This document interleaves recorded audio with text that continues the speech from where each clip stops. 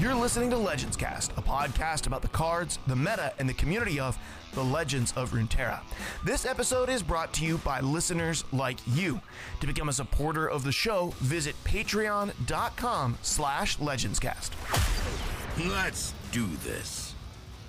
Hello and welcome to Legends Cast, a podcast about the Legends of Runeterra. My name is Mark, or the Lift, from outside of Pittsburgh, Pennsylvania, and with me tonight is my legendary and ever faithful co-host, Dead Broke Nerd. Dead Broke Nerd, how you doing tonight, man?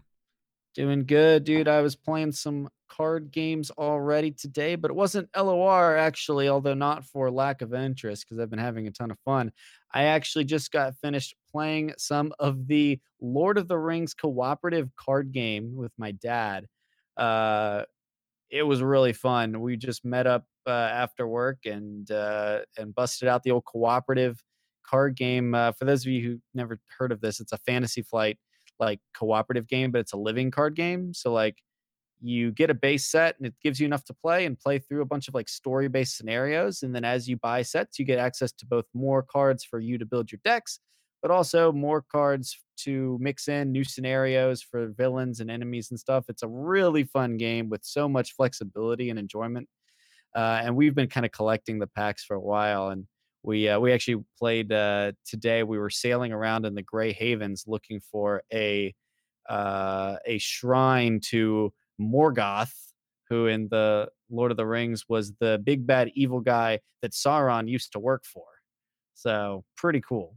Oh, wow. Yeah, I've been really into Lord of the Rings recently because I think last episode I highlighted my brother and I had played a bunch of Lord of the Rings Journeys in Middle-earth, which is a Fantasy Flight miniatures game for Lord of the Rings. And Amazon Prime announced their more information about their Lord of the Rings, in which they announced their Lord of the Rings show has a $1 billion budget. It's being filmed in New Zealand in the same areas that the original trilogy was filmed in, and it is being set in the second era before the forging of the 9 or the however many rings, right? There's more than 9. There's 9 for the humans and then 7 for dwarves and 3. So what? There's 19 rings or whatever have you. 19. Well, and then 1. Yeah, 19 and then so 20 rings. 20 rings. So, but before Lots the of rings. forging, yes, before the forging of the 20 rings, it's going to be set. which sounds way less cool than the 1 ring, or the 3 rings. Before the forging of the 20 rings. It does sound a little, but it is making me, because I have the exact game that you're talking about, the Lord of the Rings Living Card game. I have the base box that's been sitting here forever. Like I've had it for a year and a half, and I've read the rules and I've never played it, and I need to play it probably solo first, and then I'm sure it would be enjoyable because it's so hard to track down. Like I looked up and I try to like start finding the packs to like start collecting, and it's so hard to find them. It's really, really hard to find them. But I did get to play card games today as well, but I streamed some LOR this morning. Played a little bit of ladder, and we did quite well. We ended up reaching Silver 2, and I found myself off stream playing LOR the past couple of days as well, simply because I've really been like super digging this. It's linear and like it's a little bit boring, but there's some interesting decisions to make in it.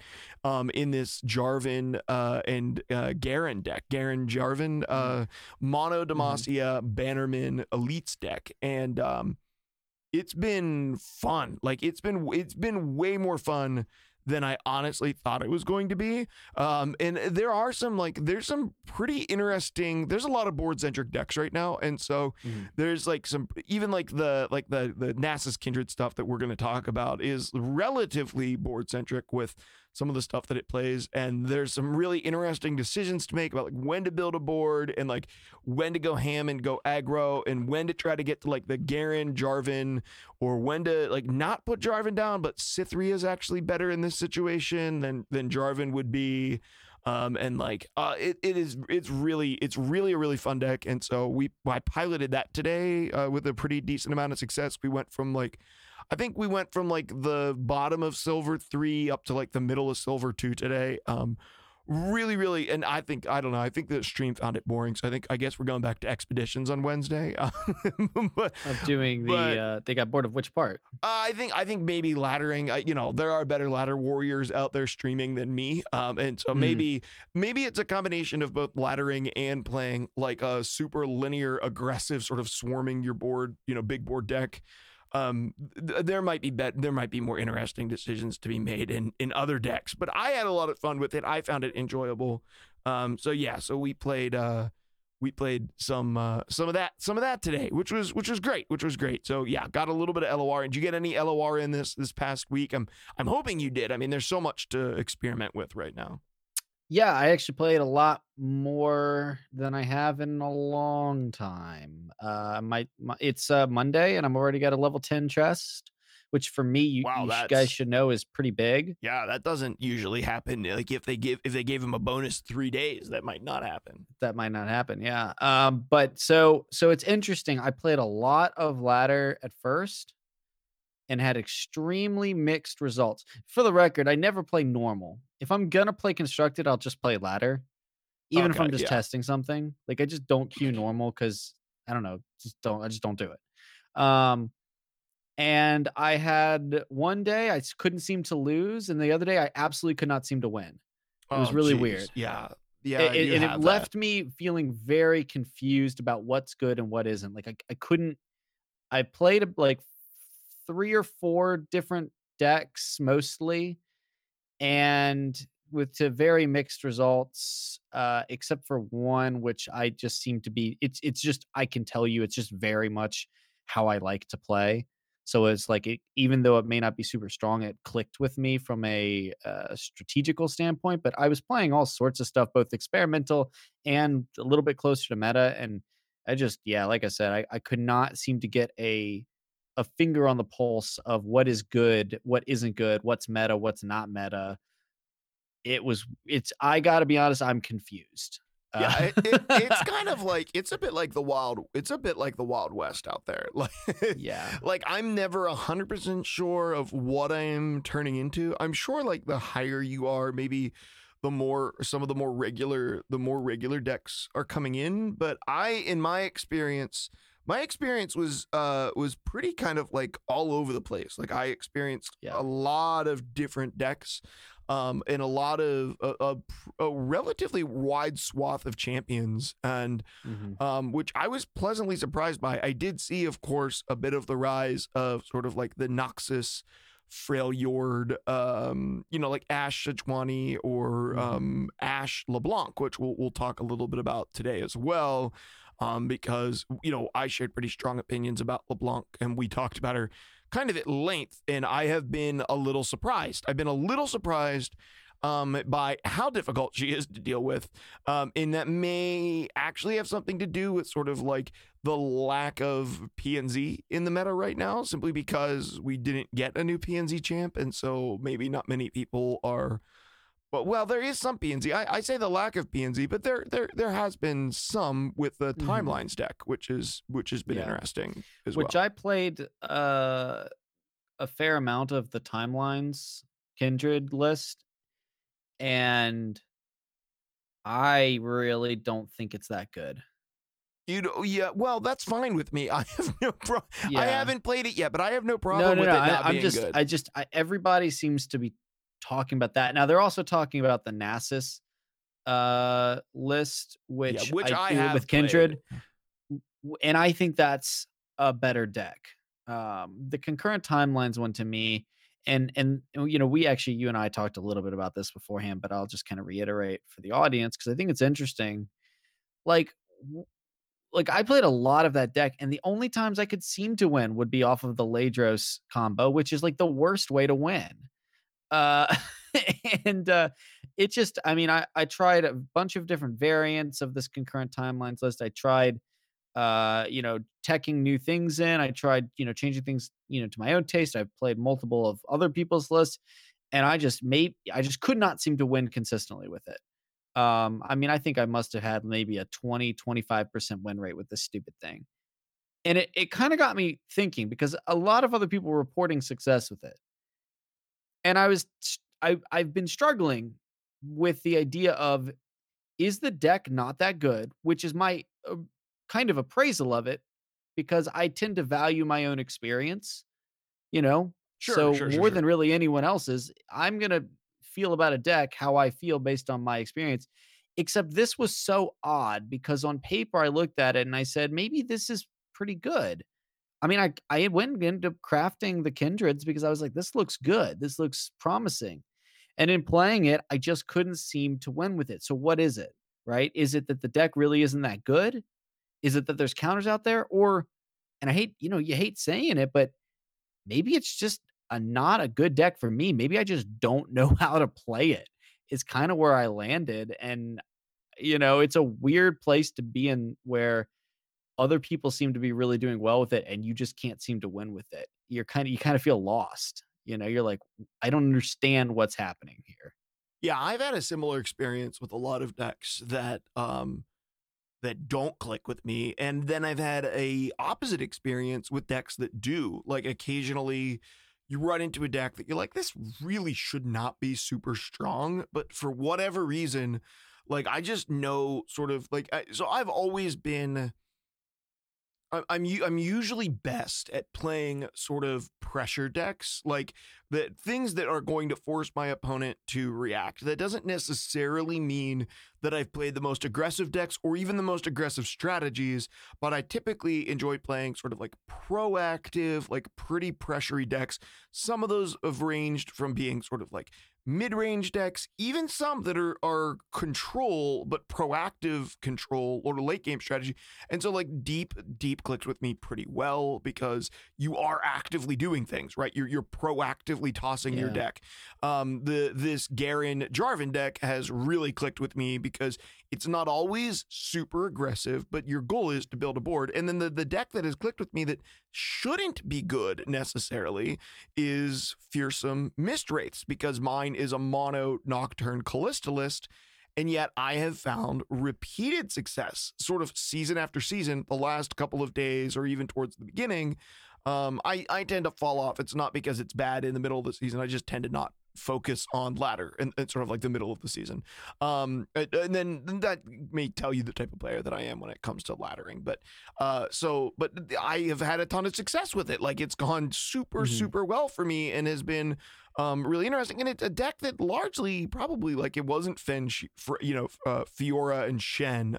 Fen, that's their combined names, which was good. Like it wasn't TF Burblefish, TS Affilios Burblefish or TF Zoe Burblefish or whatever was being played at the time. But I had a lot of, now there are times when like the top tier meta deck just clicks with me really well. But I agree. I think there are times when it's just like this deck is doing well for other people. I believe that it's good, but I just cannot figure it out. Right. Like, Yeah. I mean, it's tough. I think like a lot of people, and at times myself included, there's a lot of pride wrapped up in these card games because it is a intellectual endeavor.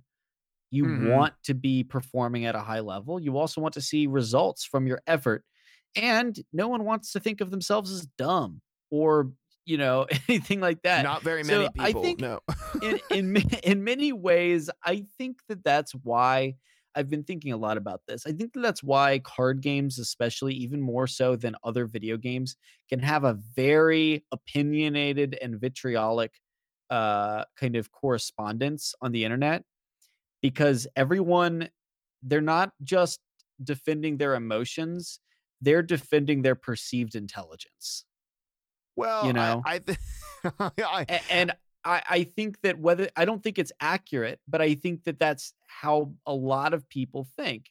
And with card games, it's so much more pronounced because it's a slower paced, kind of strategical pursuit compared to something like, a shooter or something like that, where there's a certain element of reaction timing and communication is a lot bigger, part of those team games where it focuses on other things. Not that those communities can't also be bad, don't get me wrong, but it's different.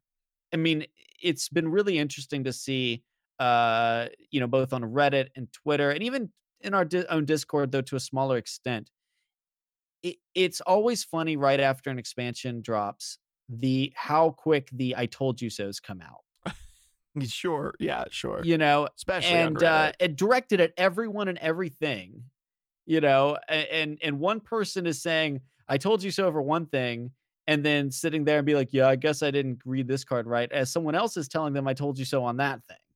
Like, it's just at some points, it used to be something that would piss me off and would kind of get me annoyed, like, why is everyone being so, you know, I don't know, not even vengeful is not even the word, but just really, really rubbing it in when that's not how it should even be perceived in the first place.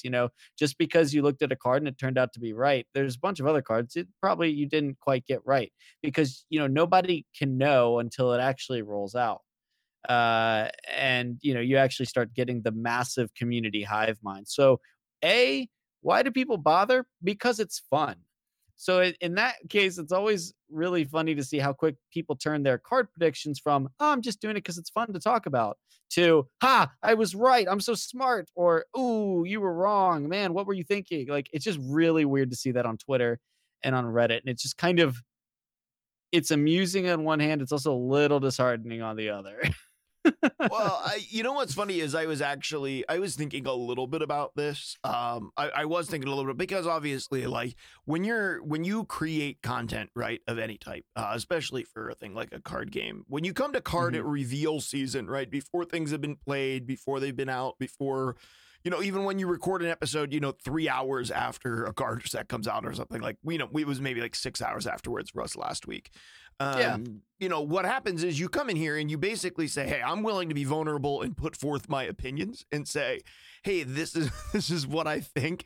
But you go in knowing full well that you're going to be wrong. But I was actually thinking about this in terms of the gaming community in general, specifically because I was watching the League of Legends championship games the other day, and oftentimes like Friday, Saturday night, I'll sit and play a video game, and I have the LOL championships on in the background because I really enjoy still following professional LOL, even though I don't play it.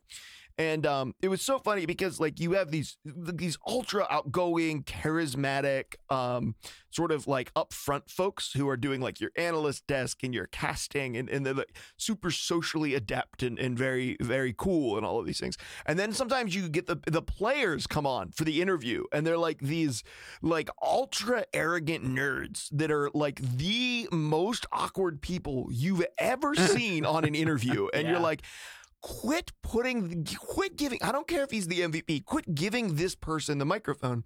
And there's a certain amount of sort of like arrogance and pride and that goes along with the gaming community of sort of like being the best. And I think to a certain extent, like the gaming community sort of has that in spades, and it's almost kind of flavorful for the gaming community. At the other side of that is that the gaming community, especially card games, what I've found is it attracts hyper intellectual people who maybe are wicked intelligent but don't have the social graces enough to know that I shouldn't post this on Reddit. And this is nothing. This is please understand. This is nothing about anyone in our Discord because I am rarely, if ever, offended by anything that's posted in our Discord. Yeah.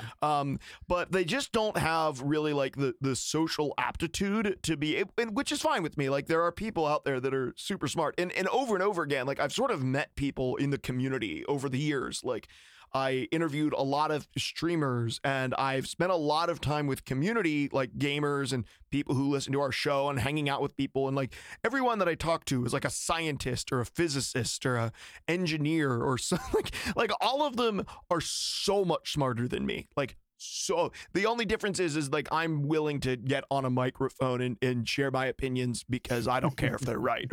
But like they're so much smarter than me, and I've repeatedly over and over again run into like so often the problems in the communities are not that people are vindictive or that people are evil. It's typically that people are a combination of super intelligent, socially like they don't necessarily grasp social cues super well, and then like sometimes just tragically low self-esteem masked in horrible arrogance. And that has been my experience over and over again with the gaming community, which is, well, part of the reason that I love the gaming community, because it has a certain charm to it. But that comes out in card games and spades because card games is such a cerebral pursuit, right? And I think like even like auto chess games are kind of similar to that, right? Whereas even in League of Legends, like it's very cerebral, but there's a lot of like teamwork and reaction that goes into it. Mhm. But when you get to a card game, right, like who cares what your FPS is, right? Because you're not Yeah. making any moves that are too quick, and so I don't know, but I like what you're saying there. It's not like an overall critique on the community, but it is interesting to see sort of like what games draw what type of players and what personality types. It's a very unique, you know, yeah, demographic is probably the best way to think about it. You know, it pulls a different demographic of gamer, you know, and you Yes. have all the different genres, and some of them overlap in really interesting ways. But you know, you're it's so funny. I remember watching the Overwatch League in its first season, and seeing them interview a lot of the at least with the American ones, because you know when they have a lot of the Korean players, they're just super awkward because they don't know English very well. Sure, and that's fair. Um, you know, but when you'd get the American ones, it was just like, wow, like I'm sure this person is intelligent, and I'm sure this person is, you know, very clearly skilled at their craft, but wow, it is such a different take than when they would interview Hearthstone players. You know, like they are so different. Yes. Yeah. Oh, yeah. Oh, yeah. There's definitely a big difference between the type of player that's attracted to card games versus the type of player that's attracted to shooters. Yep, and you can see that in their most popular streamers. I would say that Mogwai is kind of like an anomaly in that. I know you haven't watched much of him, but you know he's a card gamer and probably one of the most popular LOR streamers when he does stream. But he but he doesn't come across as like your typical card. I'm getting dangerously close to sort of stereotyping here. But you know what? When you go into your local game store on Friday night and see Friday Night Magic, like I remember one time when I took my brother-in-law into F&M, right? And I don't even know. I came in to get comic books, and my brother-in-law had never been in a comic book store, right?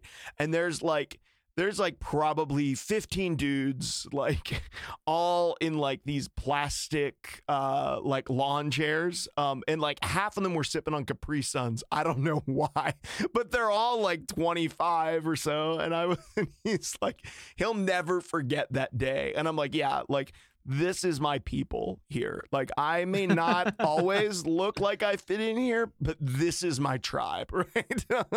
And you know, and I think that's I don't always look the part or whatever have you, but the card game tribe is certainly my tribe, even if we can be a cantankerous bunch every now and then. No, yeah, I've spent more than I'd care to admit afternoons in a card shop, sitting at a table flipping pieces of cardboard. So yes, indeed. But hey, we speaking of nerds, a couple of them submitted decks to our deck name game this week, and right. DBN was going to pick a winner of that. So DBN, you want to talk about our winner of this week's deck name game? Yeah, you know, there's a lot of good decks being submitted, a lot of fun names. You know, we wanted to do a couple back to back because we had a lot of people submitting. And I got two things here. The first thing is the deck that I most am excited to mess around with, and that I was excited to see. And that is you know, because it's deck name game, but we do award like secondary points like for tiebreakers when it comes to like the deck itself. Yeah, You sure. know? And I was really excited to see a Vladimir Braum deck with one Katarina being submitted by Himmels Himmels Gucker. Close. I hope Yeah. that's not something bad. It sounds bad, but no. Submitted Bromance of Pain, which I did enjoy. That's a great name. And that is a Vladimir Braum deck. But everybody knows that, so that's honorable mention there because I was really excited to see that. I'm going to be trying that deck later tonight. But everybody knows I'm a huge sucker for a really good pun. I love me some puns, some plays on words and whatnot. So unfortunately, I say unfortunately because I feel like people are going to think it's nepotism. But but I'm going to give the W to my boy Gibbles and Bits once again for his deck Squad Ghouls. That's Ghouls Gouls for a Undying / Elise Kindred list with like, you know, the Ravenous Butcher, Curse Keeper, whatnot. But it's also running the Grand Plaza and Relentless Pursuit as its way of kind of pushing board pressure, controlling the board as well. You know, you got the fun stuff with Undying and Masked Mother and Curse Keeper and whatnot. So it's just a lot of last breath strategies, which is already one of my favorite things. So I just Squad Ghouls. And I actually really tickled my fancy. I don't know which version of Gibble's deck is actually posted in Deck Name Game because I'm not looking at it at the moment. But he came on stream last Friday, I think, and and he gave me this deck.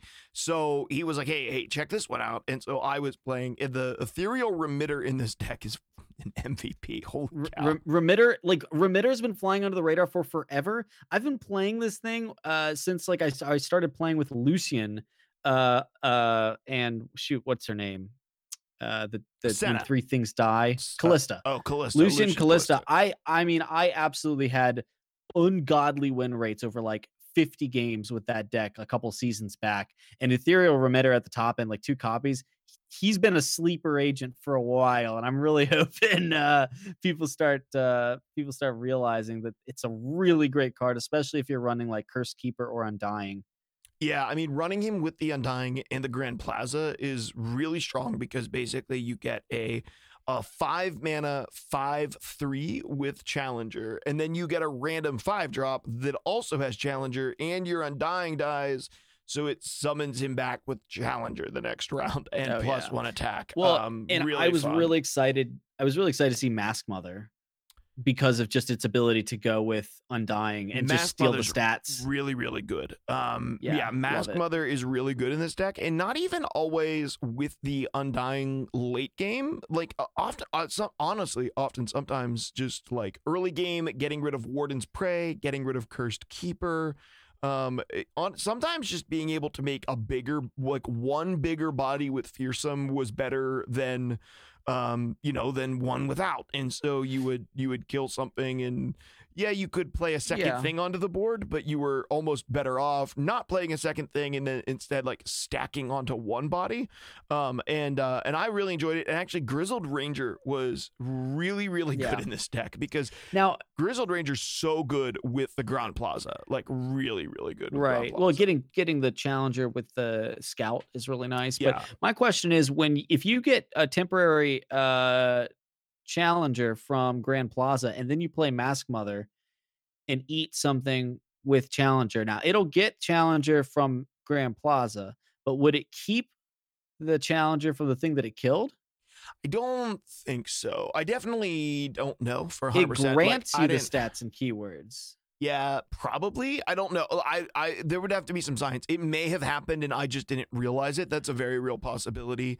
I be honest with you, I wasn't really thinking about Mask Mother in that way. I feel like oftentimes, like you were, I don't know, if by the time I had Grand Plaza on the board, like I wouldn't sack the stuff that had Challenger, right? Because Mask Mother would get Challenger when you played her, so like I would sack something that had lived around before and then play Mask Mother to give it Challenger. So I don't know that I really like played a Cursed Keeper, it got Challenger, then played Masked Mother on it to suck the Challenger off of it onto Masked Mother. I don't know that I really ever did that. But I will say that Kindred is really an incredible card, and this deck wants to sack its stuff pretty often. And Kindred, as it turns out, as a 5-mana 4/4 with Quick Attack and Challenger, which comes in as a 5, instead of a 4/4 as a 5/4, Kindred is a 5-mana 5/4 with Challenger and Quick Attack on turn 5 is very strong because you clear basically anything. Kindred doesn't die because he has Quick Attack, and then he marks something else as well and kills that thing too. And Kindred with Grand Plaza is pretty crazy. I mean, anything with a Quick Attack with Grand Plaza is really good, but that 4 attack with a +1, that 5 attack, he clears so many things. I mean, there's so many champions and minions that get cleared by something with 5 attack and Quick Attack. Really had a good time with this deck. The thing with Kindred is, and this is why I think I was having a harder time with the Kindred list that I was playing, is that I think Kindred really wants you to already have a board out. And preferably some spell mana to work with too. Because like if you play Kindred is like an absolutely awful play by itself. Like on an empty board, like it's not a good play. And you know, the Quick Attack is nice, but I think that ideally you would want Kindred to come down and your opponents to kind of scramble, because then they're in the situation of I have to deal with Kindred and also the other stuff.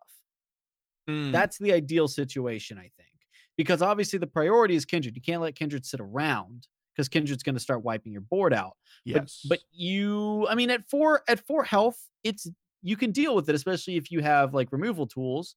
And if Kindred's the only thing, you can really focus your efforts on that. And that's a big mana investment if you don't get anything out of it. So like, yeah, I think that there's some Kindred is very strong, but it's definitely a play around. And you definitely have to be not just building your deck for it, but I think playing the turns leading up to it thoughtfully so that you know you're able to trigger Kindred, on the turn you bring it in. So it's an interesting dynamic. I think there's a lot of people out there like, hemming and hawing over Kindred. And my impression is it's not just Kindred. It's going to be the things around it that are enabling and setting it up and then, paying off with it later. I don't know. I think that like there's a lot of talk about like this Kindred Nasus list, but the bigger thing in that situation, I know this is kind of actually moving away from tech name game, is the atrocity situation. Sure, With yeah. Nasus and Nasus getting, spell shield and some crazy stuff like that. Yeah, well, let's talk about that when we do move into talking a little bit about the meta and some of the cards, because I have a couple of thoughts on that too, because I have played a little bit of Kindred Nasus and I have played this deck. But I always want to say congratulations to Gibbles this week for this this Squad Goal deck. I didn't even know that was the name of it, so I've now changed the name in my collection to Squad Goals, and it will stay with that name now that I know. Now that I know what the name is, and it's definitely a fun deck. So if you want to check it out, I am going to put the code for the deck in the description of this episode, so you can check it out. If it's a deck that you sort of want to play, definitely check it out. I also want to say a quick thank you to all of our patrons over at patreon.com/legendscast. I realized today that I had 3 glasses that needed mailed out. So all of those are going to be going out on this week. I'm going to be getting everything out this week that I owe people. And in addition to that, I'll make just a really quick announcement. We did push back the beginning of our Legends Cast Discord League to the 14th instead of starting it on the 3rd. We wanted to start it on the 3rd, but because there was no cross shard play available, the amount of work that it was going to take to sort of separate the stuff was going to be nightmarish. So we decided not to do that. So this episode's coming out on the 10th. We are going to start the Legends Cast Discord League Season 3 on the 14th. It gives you about 10 days to think through what you want to play. And I know cross shard may not be available that very day, but that week it should be.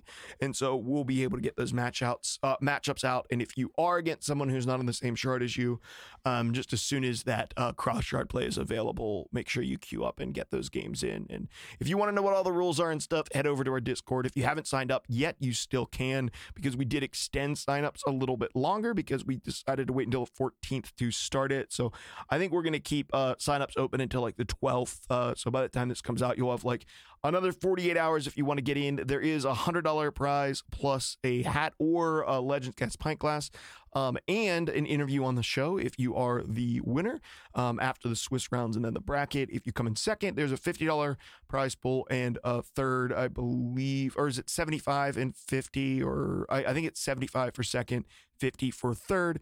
And then there is also a prize if you, I think we're going to do $25 for fourth. And then there's also going to be a prize, although not yet determined. If you will play all your rounds of Swiss, we will put you in a drawing. Everyone who plays all their rounds will get put in a drawing to potentially win something as well, which may be like an in-game cosmetic or something, which we can only really give to you through giving you PayPal, and then you can buy it yourself. But that's probably what the plan is. We'll figure something nice out, because we looked at changed some ideas, the format. Well, we changed the format to make sure that if players play the first 3 or 4 weeks and lose, and they don't want to keep playing because they don't have a chance to make the top 8, we understand. And we set up the format, to be a Swiss style where you're pairing into the other people that have won and stuff like that, so that it doesn't create, abnormalities when it comes to, hey, I made the cut, but 3 of my people forfeited. Like, we don't want that to happen. So we changed the format to compensate. But obviously, we still want people to play and have fun and, stay in all the way till the end. And so just our little way of saying thanks for participating is having that drawing there, and heck, to be honest, these tournaments aren't massive. It's not like we have hundreds of people, you've got a pretty good chance, 1 in 40 or so. Why not?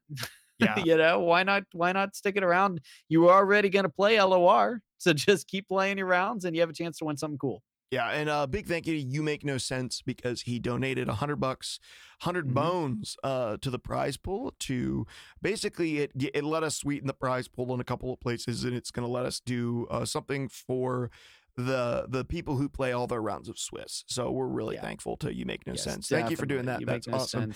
And all of this is possible, of course, because of our Patreons over at patreon.com/legendscast. So if you want to support the show, go over there. We did release an episode of The Mulligan last week, which we talked about our top 3, but really each kind of like top 5 favorite comic book series. And so if you're interested, we do a non-LOR related 20-minute show a couple times a month. Once or twice a month over on Patreon, which you can listen to the audio for over there, called The Mulligan. And so if you're a Patreon supporter at even, 25 cents an episode, $1 a month, you do get access to The Mulligan. So if you want a little bit more of the Lift and DBN, that is a way to get a little bit more of it. But this week, we're going to go ahead and talk about a couple of meta reports that came out, and also a couple of decks that we're finding interesting or are kind of seeing active play. And we're going to do that in this week's main segment. Time for the main event. Okay, guys, this week's main segment, we are going to look at a couple of things. I'm going to look at, first off, something that came from Reddit. So there was a bit of a meta report that supposedly someone sort of gathered some information on the decks that were coming through Mobalytics and wanted to give sort of the win rates of each of the champions. Now, I saw this information and I thought, this is really interesting information. And then I wanted to have a conversation about okay, how do you sort of discern statistics in card games? Is this legitimately helpful or is it not? And do we see this changing? Maybe do we think, this is really accurate? So basically what they said is they wanted to look at the win rates of each champion card sorted from best to worst, along with where they rank amongst all 58 champions. And so they go ahead and give those a rating, and I can throw a link to this probably in the description of the show as well if you want to read a little bit further, because they do talk a lot more. So they said LeBlanc coming in number 1 at a 53.7% win rate as the 12th most powerful champion. Sivir at a 50.3%. 31st, Kindred 50.1 at a 33rd, Lysandra 49.1 at a 38th place spot, which, I mean, they're dropping quick. From 12th to 31st is a huge dump. We're already down into 38th, right, of only 58 champions. Nasus at a 48.7% win rate in 41st, Jarvan with a 48.3% win rate in 44th, Azir at a 48.5 in 45th, Renekton 44.8 in 54th, and Talia coming in dead last at a 39.0% win rate in 58th place. So statistically, they're saying the worst champion in the game, they're saying Talia. So I looked at this, and there were some things that sort of set off a couple of alarms in my head at first. Oh yeah, TBN. this is a yeah. So I talk a little bit about, like, I think, like, when we're looking at statistics, like, what are we looking at? And, I don't know. Like, I'm kind of curious about that. What my opinion of this? I'm a little bit. Yeah, I'm curious about your opinion of this, and then just also, like, what to look out for when you are looking at statistics on card games, because you and I have both looked at a lot of meta reports on a lot of different card games over the years. Yeah. Here's my opinion of this. This is useless. Okay. Okay. It's cute, and useless is an exaggeration. It is a discussion driver. It puts something out there and it says, talk about it. Here's some stuff, talk about it. But this data is garbage. It's not, and I'm not even saying that the data wouldn't be correct, but we have no way of knowing that because the data is all taken from Mobalytics. Mobalytics doesn't have access to Riot's, I think it's API is what it's called, but they don't have access to Riot's true statistics. Besides the fact that it is only using data from Platinum to Masters, which again only pulls from a certain subset of players. And then it's only those players that use the deck tracker from Mobalytics. Mm-hmm. And so if you look, this is so far from anything definitive. Now, again, it may prove to be valid, but it won't be proved by this collection of data. Yeah. So I think this is why it is so important to take a look at sort of meta reports from, I think, like, a relatively, and I'm not saying that, the Hunter x Hunter is bad, is creating a bad meta report, right? I don't know who Hunter x Hunter is bad is. But, like, it seems early. Like, that was the thing for me. So the first red flag for me was, this seems early, right? And I don't know 100% how reputable this is, right? Like, Hunter x Hunter may be a I feel like I've seen that name before several times, but I think that this is a good faith post. I don't think this is anything where there's, and again, it all tells you what the tag is. It's if the flare name is discussion, great. Yeah, that's what it is. And he does but you can't look at this. He does say it is to be noted that individual card win rates tell us very little about how strong a card actually is, especially during the first few weeks of everyone's experimenting. So to be fair, like, the person who posted this, like, I think they posted this genuinely to generate discussion. Let's start talking about these cards. This is not a definitive, this is good, this isn't good, you should play this, this is junk, these cards are garbage, you did a good job here. They're just saying, like, hey, here's some general information, which I think is actually the perfect place for a post like this to be. It's just been taken out of that context to say, ooh, look at these 7 numbers or 9 numbers. This is how good these cards are, right? And it's been less helpful from the people who've taken it to discuss it, I think, since then. Yeah. And what's funny is that so the other thing that's worth mentioning here is that, like, it's the social dynamic component of not what's driving the results, but what's driving the play rate, right? Mm-hmm. Because the play rate will drive the results. But the play rate at the moment is not standard. The play rate at the moment is people are experimenting. They're playing with things that are not optimized for both the idea of experimenting to try to optimize it, but also a large group of people are going to be playing with this stuff because it's fun or for content. Yes. Right. And so you're looking at statistics that are not made with winning necessarily in mind. Now, granted, the champ win rate stuff is being pulled from Platinum to Master. So there's a lot of people in there that are going to be playing to perform well, except there's also the component of, and I know this is true because I played in Legends rank all the time in Elder Scrolls Legends. I was in Legends rank for like a year straight. Like, and that's not a bragging point. I stream, so I was, Sure. you know. Yeah. But if anything, people in Masters, but in Legends, there's about 5 to 10% of them that take it ultra seriously, that care about their placement in it, and everyone else is playing things for fun because they're there. Yeah, Hey, they got made to it, Masters. right? That's what I did every single time I got to Masters. It's Right. just, it's time to meme. And I'm not perfectly equating Tessel community to LOR. There's some differences, but I'm just saying my experience is people at those higher levels, a lot of times they'll get there, especially the people that aren't competitive players, but are people that play. Like, there's a difference between competitive players and people that play a lot. Oh, yeah. Like yeah. competitive, people that are frequent players of the game that put a lot of hours in aren't necessarily the people that are tracking win rates and, agonizing over the 3 card slots that they're unsure about. And like thoroughly understanding matchups and like, Right. Tech cards and like, And that's all not of saying that those they're not things. good players. It's just saying that those players that are up there have different agenda. They playing Sure. for a different reason, right? And so, that whole thing is exaggerated when there's a bucket of new stuff to mess around with. So, again, and I don't want it to sound like I'm upset at Hunter, whatever, for posting this. I'm simply saying there's going to be a lot of people that are going to look at this and treat it as fact because there's statistics associated with it. That is the truly great lie of our generation, by the way. Like, I'm going to go big brain here.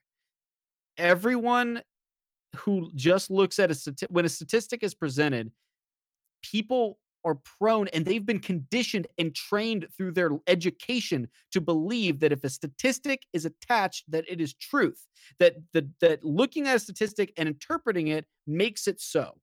And that is the great lie of our generation, the generations before us, because you have to understand that how you interpret statistics and how those statistics were drawn matters more so, than the number that's being thrown at you. So but there's so many people that are going to look at this and start ranting and raving that LeBlanc is OP. Well, guess what? LeBlanc fit into 2 or 3 decks that were basically completely refined. Yes. It just slotted made a in. lot of sense in Meanwhile, those decks. Talia down at rank 9. Now, I happen to think Talia is probably one of the weaker champions, but Talia is forging an entirely new deck, completely unlike anything else that has existed in this game as of yet. And so Talia is going to be so much harder to refine. It's going to take so much longer to get to a build that is efficient and operating not just within itself, but within the larger scope of the competitive environment. When you play a Talia deck on day 1, you're trying to learn how to use the tools that you have not just to mention adapting to all the new tools that are out there and the old tools that you have to learn what your counters are. So like, statistics are fun to look at. And when you've gathered enough data, you can start looking at them and drawing reasonable conclusions. But my biggest issue with this isn't that it was there, but it's just how many people were treating it as truth. Yeah. So And I think there is one, maybe 2, but there's certainly one really helpful statistic in this. And that is simply the number of games that were played of Hecarim Azir. Hecarim Azir was tracked at 14,421 games.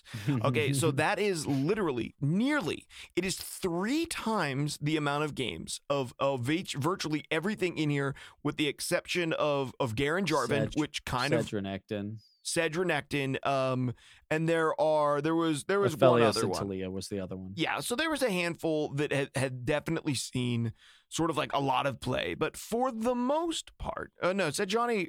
Oh, sorry, Renekton, I take that back. I looked at the number wrong. yeah, but like 14,000 games, so like almost 3 times the number of games as almost everything else that was in here, and was looking at like a 53.8% win rate. That's the one that I looked at and said, okay, that's probably accurate, right? And if this, I bet you if this deck had like, what some of these other decks have had, right? Like 800 games, 900 games, 180 games, right? I bet you this win rate would either be really high or much lower, because you really don't get a good look at win rate until you've tracked a pretty large amount of games, which is why it is hard for people who aren't on teams or don't work for companies that literally track stats to be able to do it, right? That's why it's hard. Like if Mobalytics itself was doing it as a company, like they can put out something fairly accurate. Riot can put out a fairly accurate depiction of what's strong. And even at that, like we've talked before about, meta doesn't always mean strong. Meta means played a lot and is with relative success, right? There's always sort of like sleeper picks, counter meta picks, and sometimes decks that just haven't been discovered yet that oftentimes do exist out there that you can still take a look at and play. Yeah, and it should be noted too. I guess that like if I'm going to start dunking on statistics and trusting sources and whatnot, I should, provide my own point of view in full disclosure. I am on the record, especially for newer listeners from past times, I'm on the record of saying I have a natural disinclination to approve of or provide validation to meta reports. I am definitely someone who places very little stock in meta reports because I find that it is a self-fulfilling prophecy more so than an actual reflection of deck strength. Something goes on the meta report, more people play it. Yeah. And then more people play it. And then it begins weirdly warping in on itself because as more people play this deck that is perceived to be strong because it made it onto a list, and usually those lists are generated because somebody who's influential has 1 million followers that all played this because that person played it. Like, I'm not saying don't net deck. I'm simply saying reading meta reports is, in my opinion, and this is where I'm coming from for this discussion, not as important as finding what works for you. Because I guarantee you will perform better if you look at the net decks, play around with them, and then pick the one that is having the most success where you are on the ladder, than it is looking at the numbers and saying, this is being played so much more than everything else, therefore I should play it. That those meta reports are based on, play rate combined with win rate more than anything else. So that's where I'm coming from, just providing a little bit of point of view, so if you're like, oh man, DBN's really dunking on meta reports, to an extent, I have reasons for believing this, but it's also just my standpoint on it. So yeah, and I think there are some decks that have been discovered this week that some of the champs fit into very easily. So Ash Sejuani, or sort of like the Ash Reckoning deck, has always been like really close to S tier, right? Like it's ebbed and flowed between A to B tier, sort of depending on what the meta looked like. And one of the things that I noticed today was I saw a lot of that deck. Like we definitely saw that played a good bit. The Avarosan Trapper, I think it is, the 3-mana 3/3 that puts a Yeti in your deck, like in the top couple of cards. Like that card's bonkers.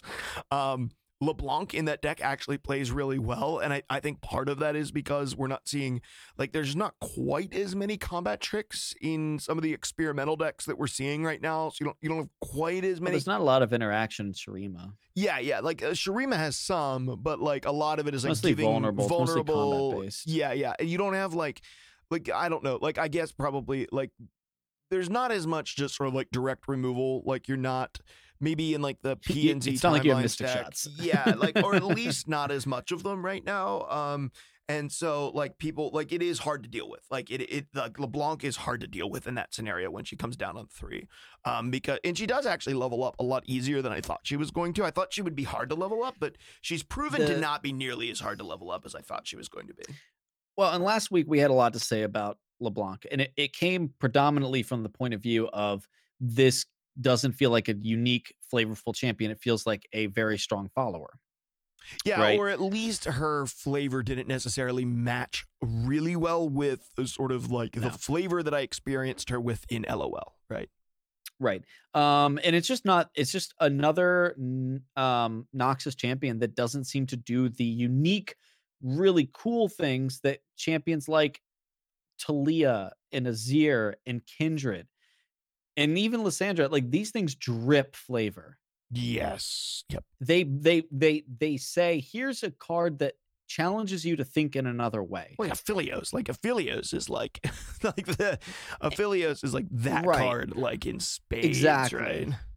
Right. And meanwhile, Noxus has so many cards that I feel don't do that. The exception really being Riven. I think Riven is the Riven is only yeah. champion that they have that really challenges you to think and play a new way. Swain, you could argue Swain, you could argue Vlad.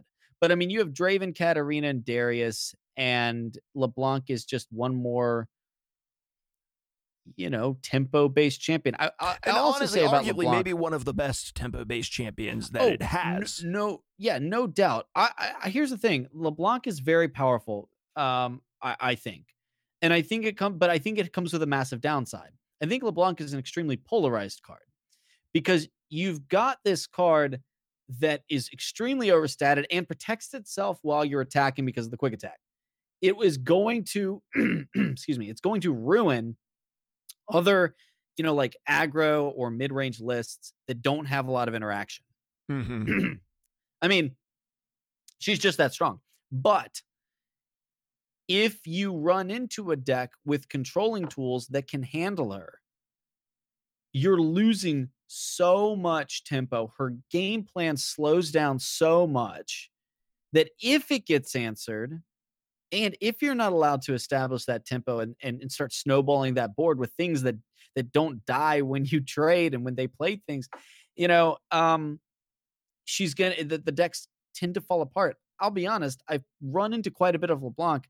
I've not had a hard time dealing with it. The reason why, those were the games that I was playing this Kindred concurrent timelines, kill stuff, and eventually try to win through a cheese strategy. But Sure. but even like the controlling tools with Kindred, I mean, it just tore it apart. I was so excited to see that because it was one of the few decks I could actually beat. The point being, interaction ruins this card.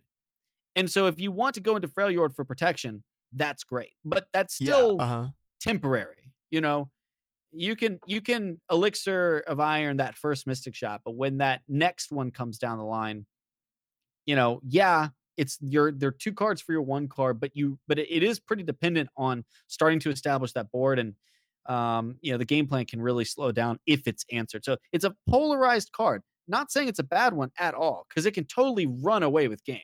No, and you should always play her over Katarina, right? Because Katarina is sort of like anti tempo, and LeBlanc is the opposite of that. Like LeBlanc is like a very strong, like if you're on the odd, and that does fit her well, like, right? Because you want to kind of be on the odd, like, and a lot of times, they have good 1-drops, like the Sivir LeBlanc deck that runs has really strong 1-drops. Like, I have been really impressed. Like, can I just talk about another card for just like a second? Like a card that I have been thoroughly impressed by.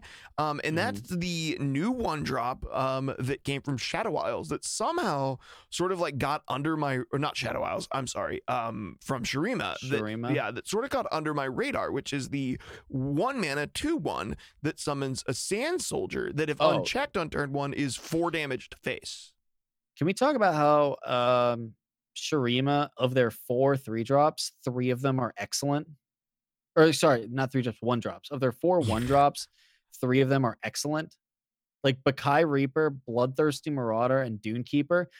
I swear the only reason like Bloodthirsty Marauder and Bakai Reaper isn't being played as much is because Dunekeeper is so busted. Dunekeeper's really good, right? Like, he's really good. Like, if Dunekeeper wasn't in here, those 2 cards would probably be seeing play. Like, their 1-drop pool is so good. Yeah, like Dunekeeper, I don't know. Like, I literally have no idea how this card flew in under my radar, but it did. Like, I looked at it and didn't even think about it, and it is really strong. If you have turn 1 attack token, you deal 4 damage if they don't have a 1-drop to start, and then keep a 2/1 body. Like, a lot of times they don't, right? And, yeah, and then you force your opponent to say, okay, I'm going to attack, and you can block my thing, and I'm probably gonna trade into your 1-drop with my 1-drop, my 2/1. But then I'm gonna get this ephemeral through it, and maybe you can block my, if you play like elites and you drop a 2/2. Like, yeah, maybe you can double trade, but that means you're gonna take a damage on your 1-drop, and then I'm still gonna get 2 through, and then I'm still gonna be able to block with my 2/1 after this. And it's really honestly strong. not even a too terrible of a late game top deck because you can drop it down and you get 2 blockers for the price of 1. Yeah, yeah, it is good for that reason too. But it's basically like it's a 1 mana 3/2 of stats split over 2 bodies, which you would, I guess Shadow Isles has what, a 1 mana 4/3, correct? But the whole body has ephemeral. In this case, you're basically getting a 1 mana 4/2, but only 2/1 of it has ephemeral. Like, and I think that's interesting because there is the 1 mana 4/3 ephemeral, but you're never going to have a body left over afterwards. This has technically, when it goes through damage wise, has 1 less attack if it's blocked, has 1 less health always, but you are going to keep a body around after this if it's unblocked and left unchecked, and is going to do the same in most scenarios, right? This thing is going to, on turn 1, do the same amount of damage to face as I guess it's not Shadow Isles, is it the 1 mana elusive? Is it Ionia? Not elusive. The 1 mana. It's Ionia, the Shadow Fiend. Yeah, the Shadow Fiend. Yeah, so you're basically going to do the same thing as Shadow Fiend, except you're going to leave a 2/1 body afterwards in most scenarios, which is so crazy. Like, that's really good. Like, I mean, you sometimes on a 1-drop, you were happy to have a 2/1. And this is like, hey, get a 2/1 and then also have the upside of maybe swinging 4 damage to face and leaving a 2/1 body behind. Pretty strong. Yeah. I do want to talk just kind of wrapping up discussion on this meta report. Now, granted, there's been other things, there's plenty of content being posted, and we cannot blame people from posting content. Oh, no. I'm glad people are creating conversation. I feel like I have, been rather harsh of this, but my harshness is not the idea of it being posted, because I'm all for stuff being posted as discussion points. But my issue is the amount of people that are like citing this as hard data, and the rumor mill being provided with a lot of bad information is what annoys me about it. Not so much the idea of somebody posting this and giving limited sample size data. Like, that's not a bad thing to have, because it gives us at least an impression, if not a complete one. Mm-hmm. Absolutely. But I do want to say one thing I really loved when I read this was below the statistics was a individual report for these champions with a couple deck lists, but also with a little bit of impressions from this writer. And I thought that the impressions were very balanced and fair, and good information, even if it was personal, opinion. And so I really did enjoy reading a lot of that. Just kind of some discussion on some of the champions. I was like looking at Azir. There's some great data points brought up here, which is Azir being placed 6th in the list. And the writer said, Azir's less than stellar win rate is entirely due to how many different decks he's being thrown into. Rest assured, this champ is crazy strong, and there's a lot of different ways to build him too. Like the writer understands that the data is not perfect. It's really, it's not completely representative. It's actually not representative really at all for different complex reasons. And I appreciated that. So, this is it's a good read, and if anything, it's a really good way to go ahead and grab a couple deck lists if you're interested in trying something. I did also enjoy the final note talking about how Vladimir is currently the 13th best champion. And if he sees one more comment about Vlad being the worst champ or the worst card in his own deck, he's going to have an aneurysm. So please take care and mulligan for Scargrounds responsibly. That's actually a great point, and one that I kind of I was hoping we'd get to bring up, and I won't go too deep into it, but I do think Vlad actually, there's a valid point here. I think that the Ice Shards is actually a pretty big boon, and I will say the Bloodletter, the Crimson Bloodletter, I was wrong on this card. Okay, it's good. I think the Crimson Bloodletter is going to be, I don't think it's going to be in every list, but I have kind of been thinking more and more about it. What I really like is its ability to come down before something that you want to get an immediate benefit out of. So for instance, like the Crimson Curator, right? Or if you have Scargrounds, instantly getting that tough. But more importantly, I love its play with Braum. You can go Crimson Bloodletter, Braum, and get the Poro before you swing.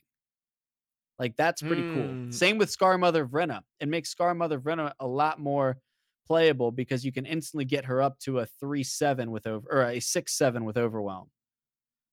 So Ice Shards is great, obviously, but I think that the Bloodletter is going to help out Yeah. a lot more than I initially, when I first looked at the card, a lot more than I initially read into it. So, um, cool. I'm excited actually to play. I've only gotten to play just a little bit of Vlad, and I'm excited to really dive back in because, as you all may or may not remember, that is my prismatic champion. Yeah, my you have to only play him. prismatic I know. I've champion. been trying to get Ash in a deck that isn't running. I don't have my copies of LeBlanc yet, so I haven't been playing my Ash deck. I've been playing, like I said, a lot of elites. But I will say that's been the annoying thing for me personally is I had enough to craft like 6 champs or something like that, 6 or 7, but I also knew I wanted to craft some epics and stuff like that. I had a lot of uncompleted champ capsules though, right? Along my events, my rewards stuff. So I started, kind of pouring through that and I, opened my weekly chest and stuff. And I'm not exaggerating when I tell you that I got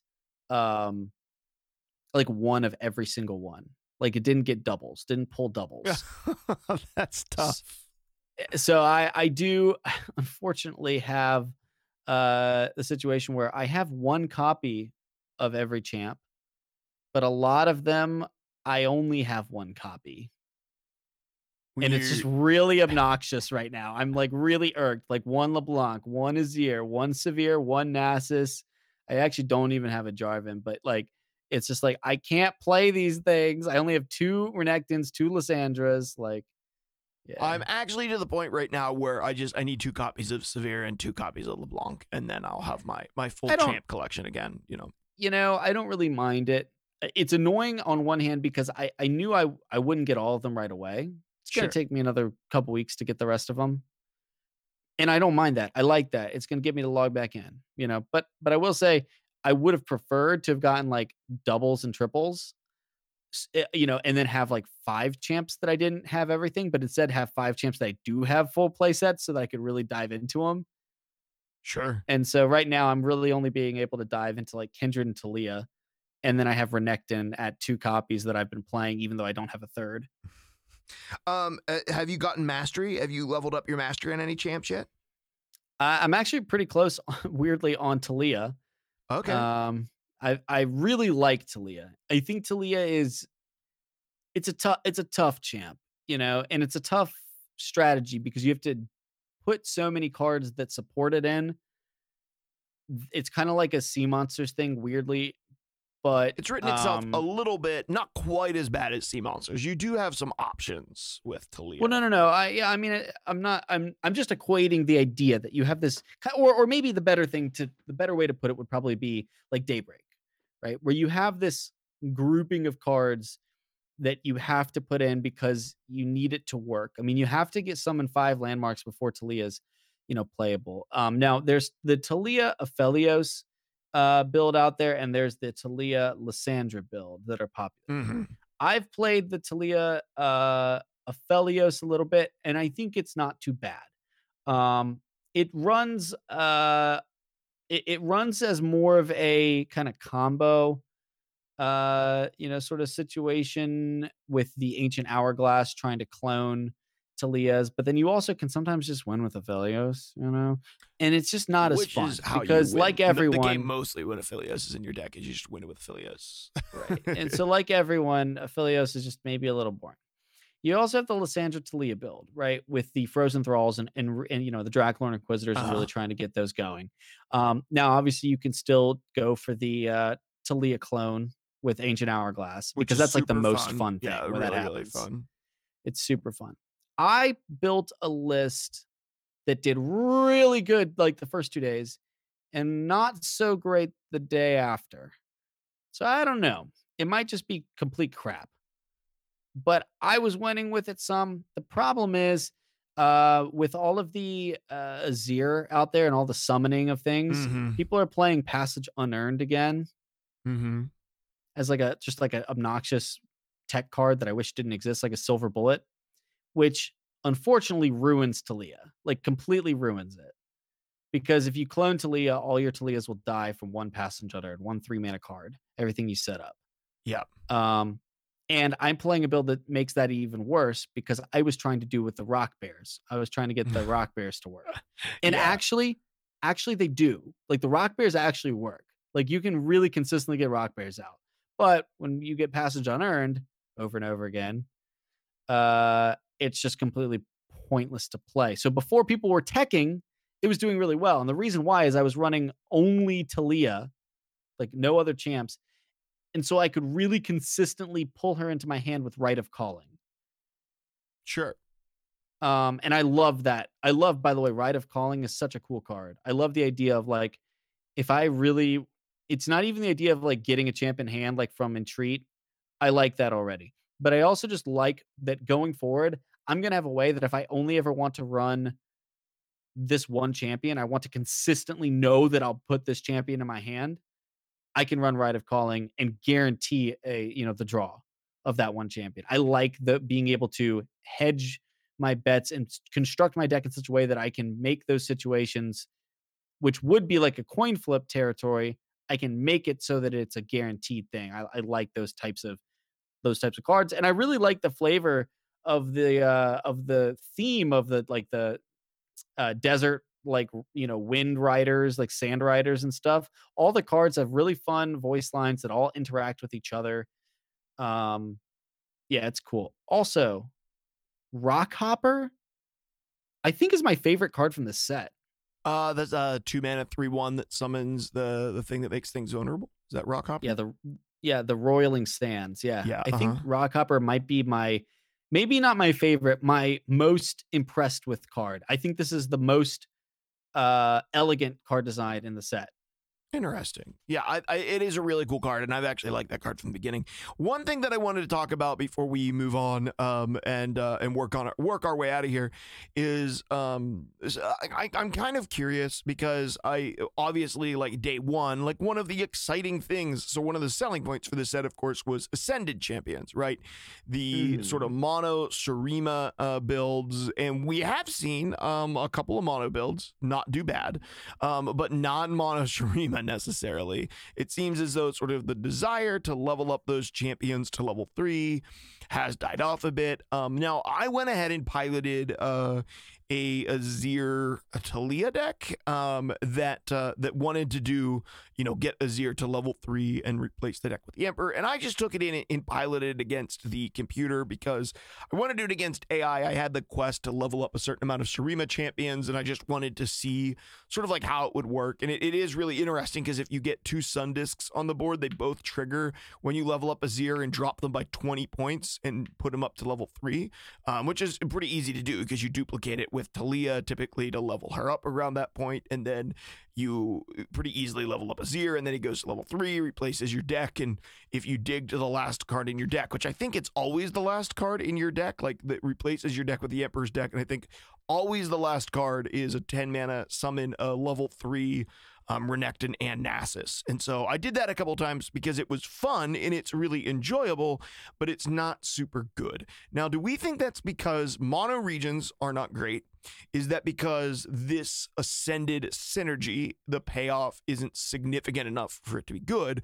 Or are we just suffering once again because we don't have all of the Shurima cards in one go? Like, does this mono Shurima Ascended deck get better?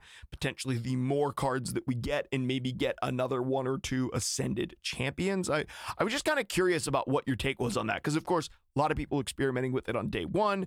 It's been pretty clear that like this deck isn't even on the meta reports. Like people just knew like this deck's probably not good yet, or is it not good ever? Like I was kind of curious about what your take on that might be, DBN. It's going to be it's 2 things. As far as mono Shurima specifically goes, I don't think that mono decks are necessarily bad. We've seen mono decks that have performed really well in the past when there's a big payoff. So you've got, and not true mono necessarily, but they could have been. Like you had right at the for a long time you had Bannerman, which was depending on who you ask, between 3 and 9 cards of another faction, but you 100% could play, and people did play completely mono Demacia Bannerman lists that were very successful. Yeah, and that's what I'm playing right now. Is my Elites Bannerman deck is mono Demacia. Right. And second point, you actually had a good run where you had mostly mono Bilgewater back before the Riptide Rex and a Yordle Grifter nerf, because Grifter was just so good. Yeah, there was enough good cards. You had appropriately, plant my flag on this, you had an appropriately priced what is it, Reign of what's the Make It Rain. Mm-hmm. I swear that should go back to 2. I think I it's ready. want it I back think it's to 2. ready to be back to 2. There's going to be so many people that would yell at me for this, but I want it back to 2. I don't even care what you say. I believe it should be back to 2. It's a core identity card. Anyways, just play things with with more than 1 health. You don't like it, play things with more than 1 health. Anyways, or things with tough. Print more tough. I actually really like tough, by the way, as a mechanic. But I that deck succeeded from a mono standpoint as well. So can a mono deck succeed? Yes. The payoff has to be there. I think there's 2 things right now that are holding it back. One, the Sun Disc starting in hand only happens if you have a true allegiance. So a true 40 cards. You can't splash a single card. And the issue with Sun Disc is you really can't, if you want Sun Disc to trigger, you really can't afford to wait a couple turns to find it, or risk never finding it, right? You have to get it, and that's why it exists. I really like the design aspect of it, but it is going to suck not being able to splash 2 or even 3 cards, where the technical allegiance keyword would trigger 90% of the time. Yes. Right? So that's a big difference between allegiance in the keyword and true allegiance, where you are not able to splash anything. And the reason why that's a problem now is the second part, where there's just less cards, and there's also not a way to balance your deck against multiple archetypes super well, since Shurima is a largely board centric list. Not necessarily that it always plays for the board, but that it always seems to care about the board. It mostly interacts with the opponent through board combat, with the vulnerable and the challenger granting. So you have a situation where you don't have a lot of ways to counter some very popular strategies, unless you go into another faction. And then when you already don't have a full pool of faction cards, it's just not going to be consistent enough. I've seen some videos where when they hit well, it's actually pretty strong, but you really have to hit the right kind of conjunction of cards. You got to really line up the right cards in the right order for it to pop off. And when it does, it's awesome. But when it doesn't, maybe not so great. When it doesn't, not so great. And they don't have the resources and the card pool to fall back on in those situations. Mm-hmm. And that's the problem. Yeah, I think that the deck overall, like I'm interested to see what it will do, but I do think the deck probably gets better once we see more cards. I think that this is one of those scenarios where we probably maybe have just not seen quite enough of the Shurima set to see. I mean, right, like you're functioning with a fraction of the cards that other sets have, and then you're also being said, play this with nothing but these cards, right? Like your opportunities are just limited there, and which, you know what, that is what it is. Like I get why they're. I mean, obviously, but I think it will get better with time. There was a lot of excitement around it at first. Right. So I chatted with actually, I heard the same 2 comments from the 2 people that I talked with the most about LOR outside of you. Okay. So that's Gibbles and Bits and my dad. Right. So chatting about it with both of them, when this set was being previewed, both of them had the same reaction. Their reaction was, holy crap, power creep. And I was like, maybe. Yeah. And it's really easy to look at the Ascended champions and be like, what? There's level 3 champions now? Well, what the heck? This is going the way of Hearthstone, right? Where just every set is progressively way stronger and making the other ones obsolete. I'm glad that that's not the case. By the way, I'm not saying that was their only opinion that it was, I don't want Gibby and being like, yeah, you made me sound dumb. Like that's not what he was saying, but the simple idea of the first impression of what level 3 champs now, like this is just some new overpowered gimmick, right? And I'm really happy to see that is not really the case. If you were able to super consistently get that, that probably wouldn't be good for the game. Yeah, I can You agree know? with that. Yeah. And so I think that that was the big flashy thing that I think got a lot of people engaged, and that's a good thing. You want people, you want the Timmies to look at that. Oh, but I could get my 10-10 Renekton. Ooh, right? You want that. That's a type of player you want engaging with your game, you know? And so I think that if Sundisk never becomes better than tier 2, that's the ideal situation. But, if it became tier 2, that would satisfy a lot of people. Yeah, I agree. I think it was just interesting to look at because, right, like For sure. anytime they push something, and I mean, this was and if this had not been like the thing, right, but it was the thing, right? It was like the thing that they were very clearly like pushing towards the beginning of this, that I think it's interesting to engage about that because it's like, okay, was this a success? Wasn't it a success? Will it be? Because there are things that could just be like, well, no, this just isn't successful. Like, this is just bad. Or it could be one of those things where we're dealing with the very, like, just the pure reality of the fact that we don't have every card yet, right? And that is, there's a difference because this set operates different. Like, LOR operates different. And I think it's very interesting to keep going back and saying, how does this operate different than other card games in the way that they do releases? Well, and so here's my other thing, right? Like are we we're 5 days in. 5 days. Yeah, not very long. And everybody, and for again, I'm being a little bit of facetious here, but everybody is looking to try to have the final say already and tell people definitively what is and what isn't. We are so far from that. We're 2 or 3 weeks out from that at best. And LOR is a game that is so much harder to solve a meta for than games like Hearthstone. It's just a much more fluid, it's a more complicated game. Yeah, it's way more complex, right? And so there's so much that is yet to be discovered. There's so much that has yet to be tested, has yet to be refined. This is going to look so much different even in just 1 week. And really, that should be a really exciting thing for players.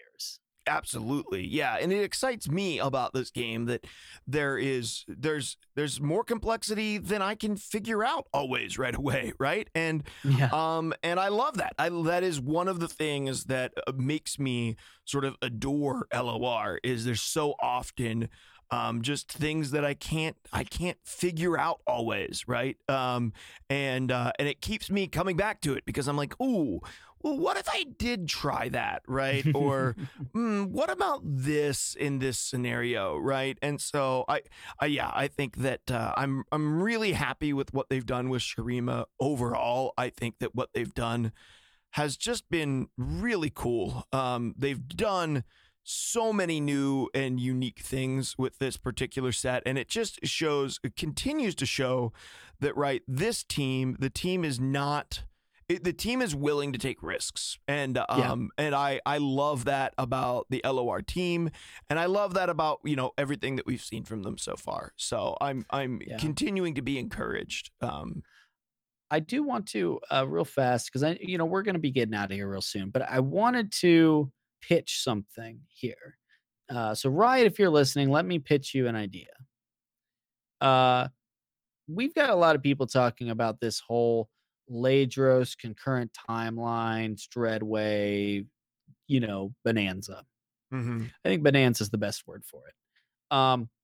Last week I said, I don't think it's really that big of a deal. Don't think it's going to be that, much of a problem. I actually still kind of think that because I think the vast majority of people are going to gravitate towards a more consistent win condition.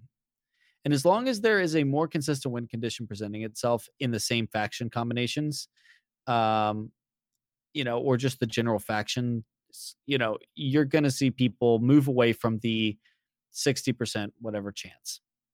But I also could see the idea now, having played it, having messed around with it, of them changing it just as a good faith thing, right? Because it's not super fun to lose to.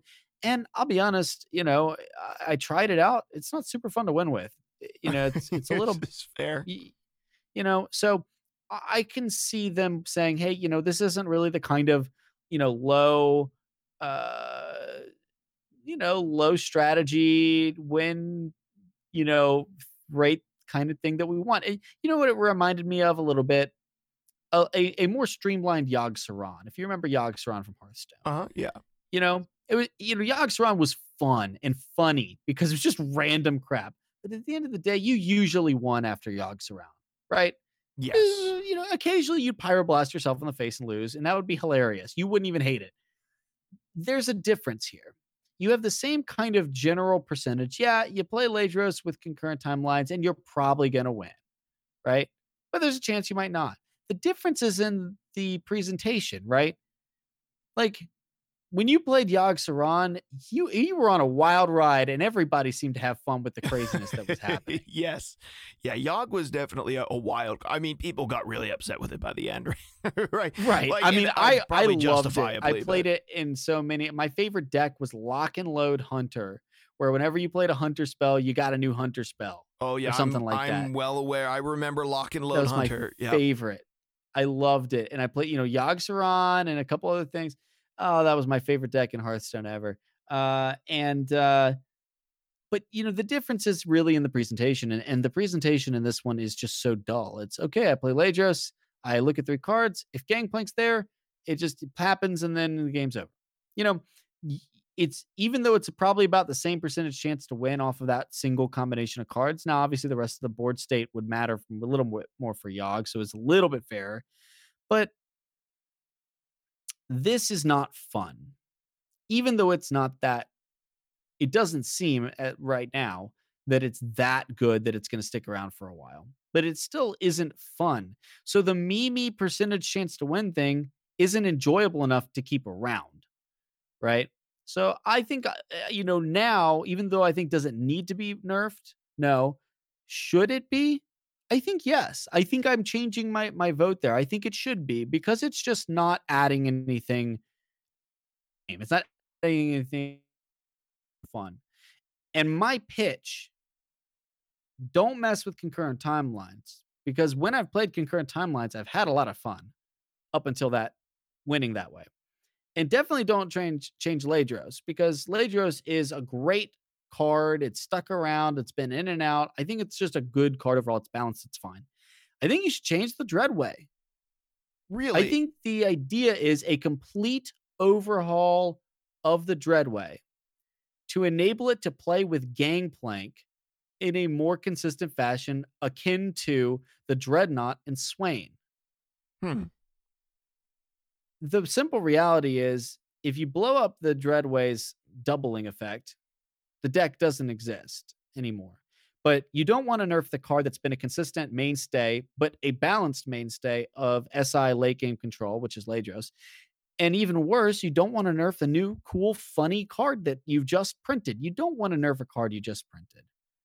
But instead, how about nerfing the card that sees almost no main deck presence outside of a super Mimi keg deck? Yeah. Like, why not rework the card that is played the least and that has the least connections to the champion that it has in its own effect? Yeah, I can get on board with that. I could definitely. I mean, yeah, maybe make the Dreadway, do a little rework of the Dreadway, make him work really well, kind of giving Gangplank a buff, and also stopping this what could be arguably kind of like a silly, what people are saying kind of is like a silly thing, stopping that from being a thing. I'm totally on board with that. I like that. Yeah. I like that opinion. I like your opinion there, DBN. Cool. Well, that was my my last thing I have, but I've been thinking a lot about it this week and how I would fix it. Got into a couple discussions with some people. So yeah, no, let's rework the Dreadway. Let's rework. As if I have any say in it. Let's just all rework the Dreadway. Come on, let's rework the Dreadway. Just do it. Come on, guys. And actually, here we go. If you guys are listening, in podcast discussion, give me your best pitch on how to rework the Dreadway. And whichever one I think is best, and Mark will pick one too. We'll discuss that on next week's episode.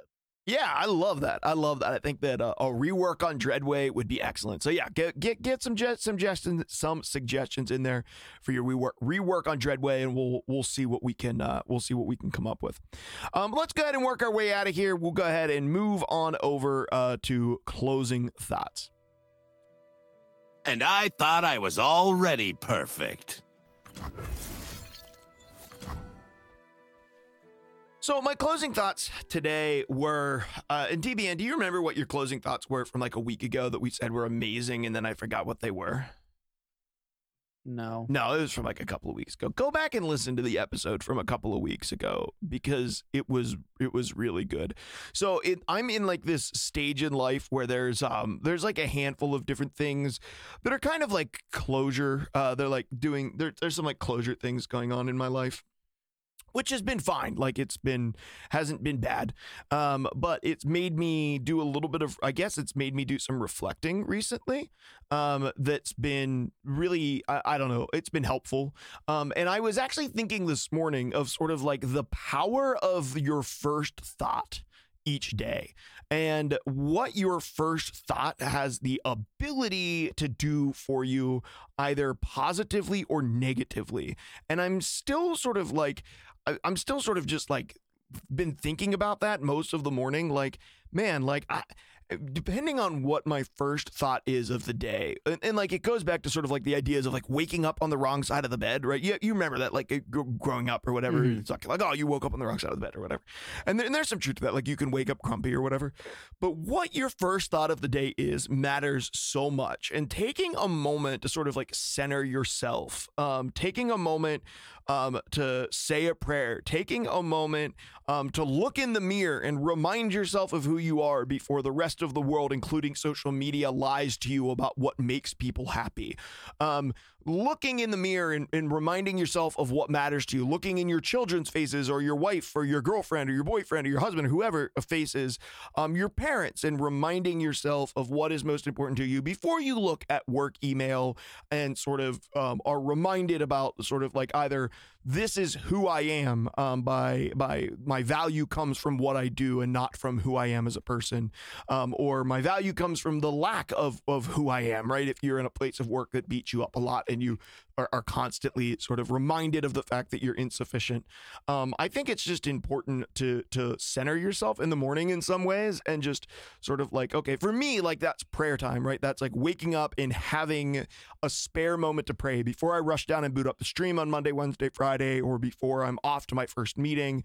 It's going to sleep early enough so I can wake up early enough to just sort of have even 30 seconds sometimes can do the trick to like take a deep breath in your nose, out your mouth, center yourself, don't rush. My day is so much worse when I wake up with the wrong thought, and then I allow that to sort of dictate the pace and the sort of the candor of the rest of my day. So that's my closing thought. Just like be careful about what thought you let in your head for the first time each day, and guard that. Like make sure that you're not allowing unhelpful or poisonous thoughts to be the first thing into your brain each day. Allow it to be helpful things. I think that just sort of sets the tone and puts you in a good place for the remainder of the day.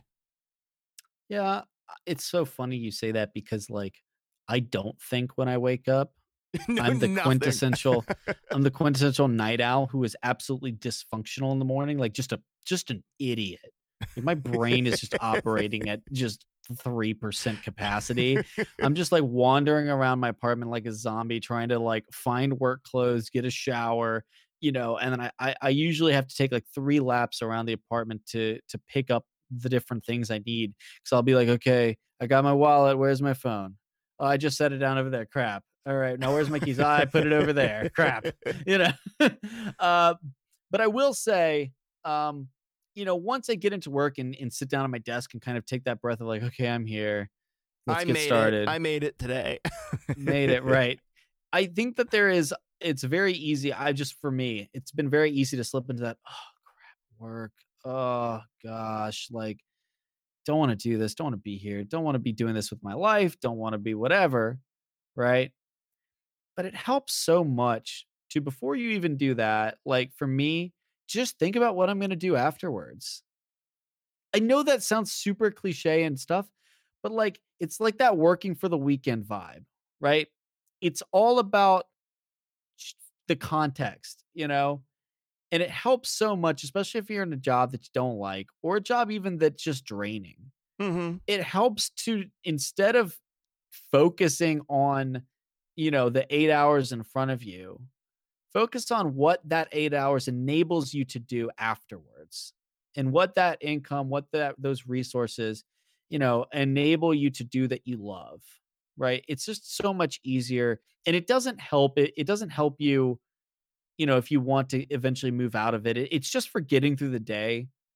I have just found so much value in, instead of dreading the work you have to do, just forcing yourself to remind you, hey, this is putting a roof over my head, but it's also allowing me to go and, go spend time at the climbing gym, and have Sure. the gear that I need to do that.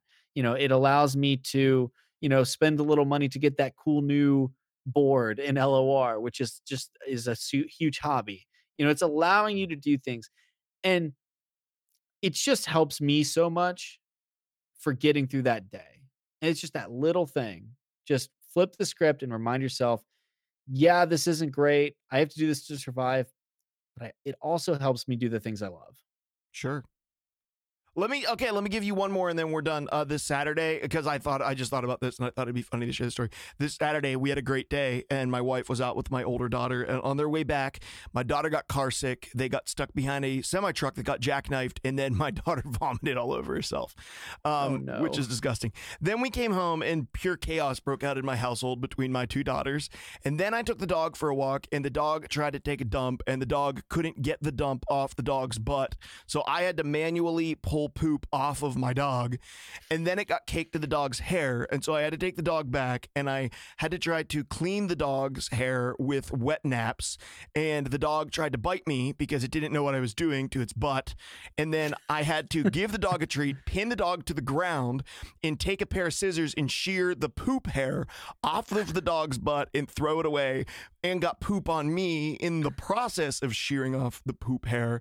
And then we came in and my daughter just lost her crap because she was so exhausted during dinner and ended up going to bed without eating dinner because she refused to eat dinner. And that's the first time as a father I was pushed to about my limit, about where it was like I'm ready to lose my mind. Some days, no matter how good of thoughts you have, they go to crap and you go to bed and you start again tomorrow. And Yeah. that's like, and So some true. days, like it's just a shit show. Like at some point it goes shit show and you can't do anything about it. And you're just like, Yeah. you know what? There's a really good thing that's going to end at the end of today, and that's this day. It's going to end. Yeah. And I'm going to get up tomorrow and do something different. Sometimes you just need Yeah. that reminder too. Oh my Yeah. goodness. It was really is quite a just- Saturday. just in summary, we're just here providing you little tactics that'll help you get through your shit covered Saturdays. Yeah, make you let you get through that dog crap, guys. Yeah. Okay, well, let's get out of here. DBN, if someone wanted to find you, how could they find you, my friend? Yeah, it's just going to mostly be through the Discord these days, but never feel scared to at me and ping me in the channel. Or if you really want to private message me with the deck code or ask a question or anything like that, I'm not shy. Also, something that I find is really fun is when people submit their questions about whether it's LOR or just us related in the podcast discussion channel. Mhm. I really enjoy reading those, and it's fun to engage with people. And if there's a particularly interesting or amusing question you guys have for us, don't be shy. Put it in there, and we'll probably end up reading it off on the episode. Yeah, So- yeah. Often we do. Yeah. For me, I stream every Monday, Wednesday, Friday, 8 a.m. to 11 a.m. We're going to go back to Expeditions this Wednesday, and that's at twitch.tv/The Lift. On top of that, my wife and I, my family, along with my team, are starting an online church for the gaming community. That might seem weird to you, but I'm a pastor. And so if you're interested in that, actually, a couple hours after this episode goes live, we will be releasing our very first YouTube video announcing the start of everything with our online church. And so I'm going to go ahead and throw a link to the YouTube YouTube in the description of this episode. So if you're interested in sort of checking that out or plugging into it, the name of the church is Lux, and it's not named after the LOL champ or the LOR champ. It's named after the word light. Unless that gets you to sign up. Unless that gets you to come check it out. And then, yeah, that's what it's about. And we are singing and we're learning about the LOL champ. No, that's not what we're doing. That would be a cult. So, yeah, feel free to come over and check that out as well. Would be honored to have anybody from the community come over. And seriously, guys, like, do feel free to reach out to us. I do spend a lot of time with people in the community, just in like a Zoom call or a Discord call, hanging out with people and getting to know people. I hung out with someone this past week and they're like, this is so weird. I listen to your voice all the time. And this is like the first time I've ever gotten something like that before. And I was like, yeah, I'm just like, I'm a dude. I mean, I know that I have a voice, but I'm really just a dude. Like, I'm pretty laid back. So, you know, and we hung out. It was great. We had a great time, and we hung out for like 45 minutes. Got to know each other pretty well. As well as you can get to know over Zoom in 45 minutes. But you know, really got to put a face with the name, and then also put it with the screen name, which was really cool. So it is always weird when somebody's like, "Oh man, I watch your content or I listen to your content, man. That's awesome," and it's like, this is weird. I'm uncomfortable now. Literally how I was with DBN until now we're just friends. yeah.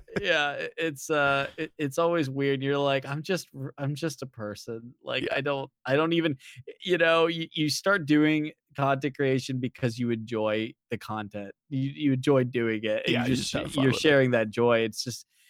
But then you get to the point where people are like viewing it as like entertainment, and that's when it starts getting awkward. You're like, I thought we were just hanging out. Yeah, really was what we're doing.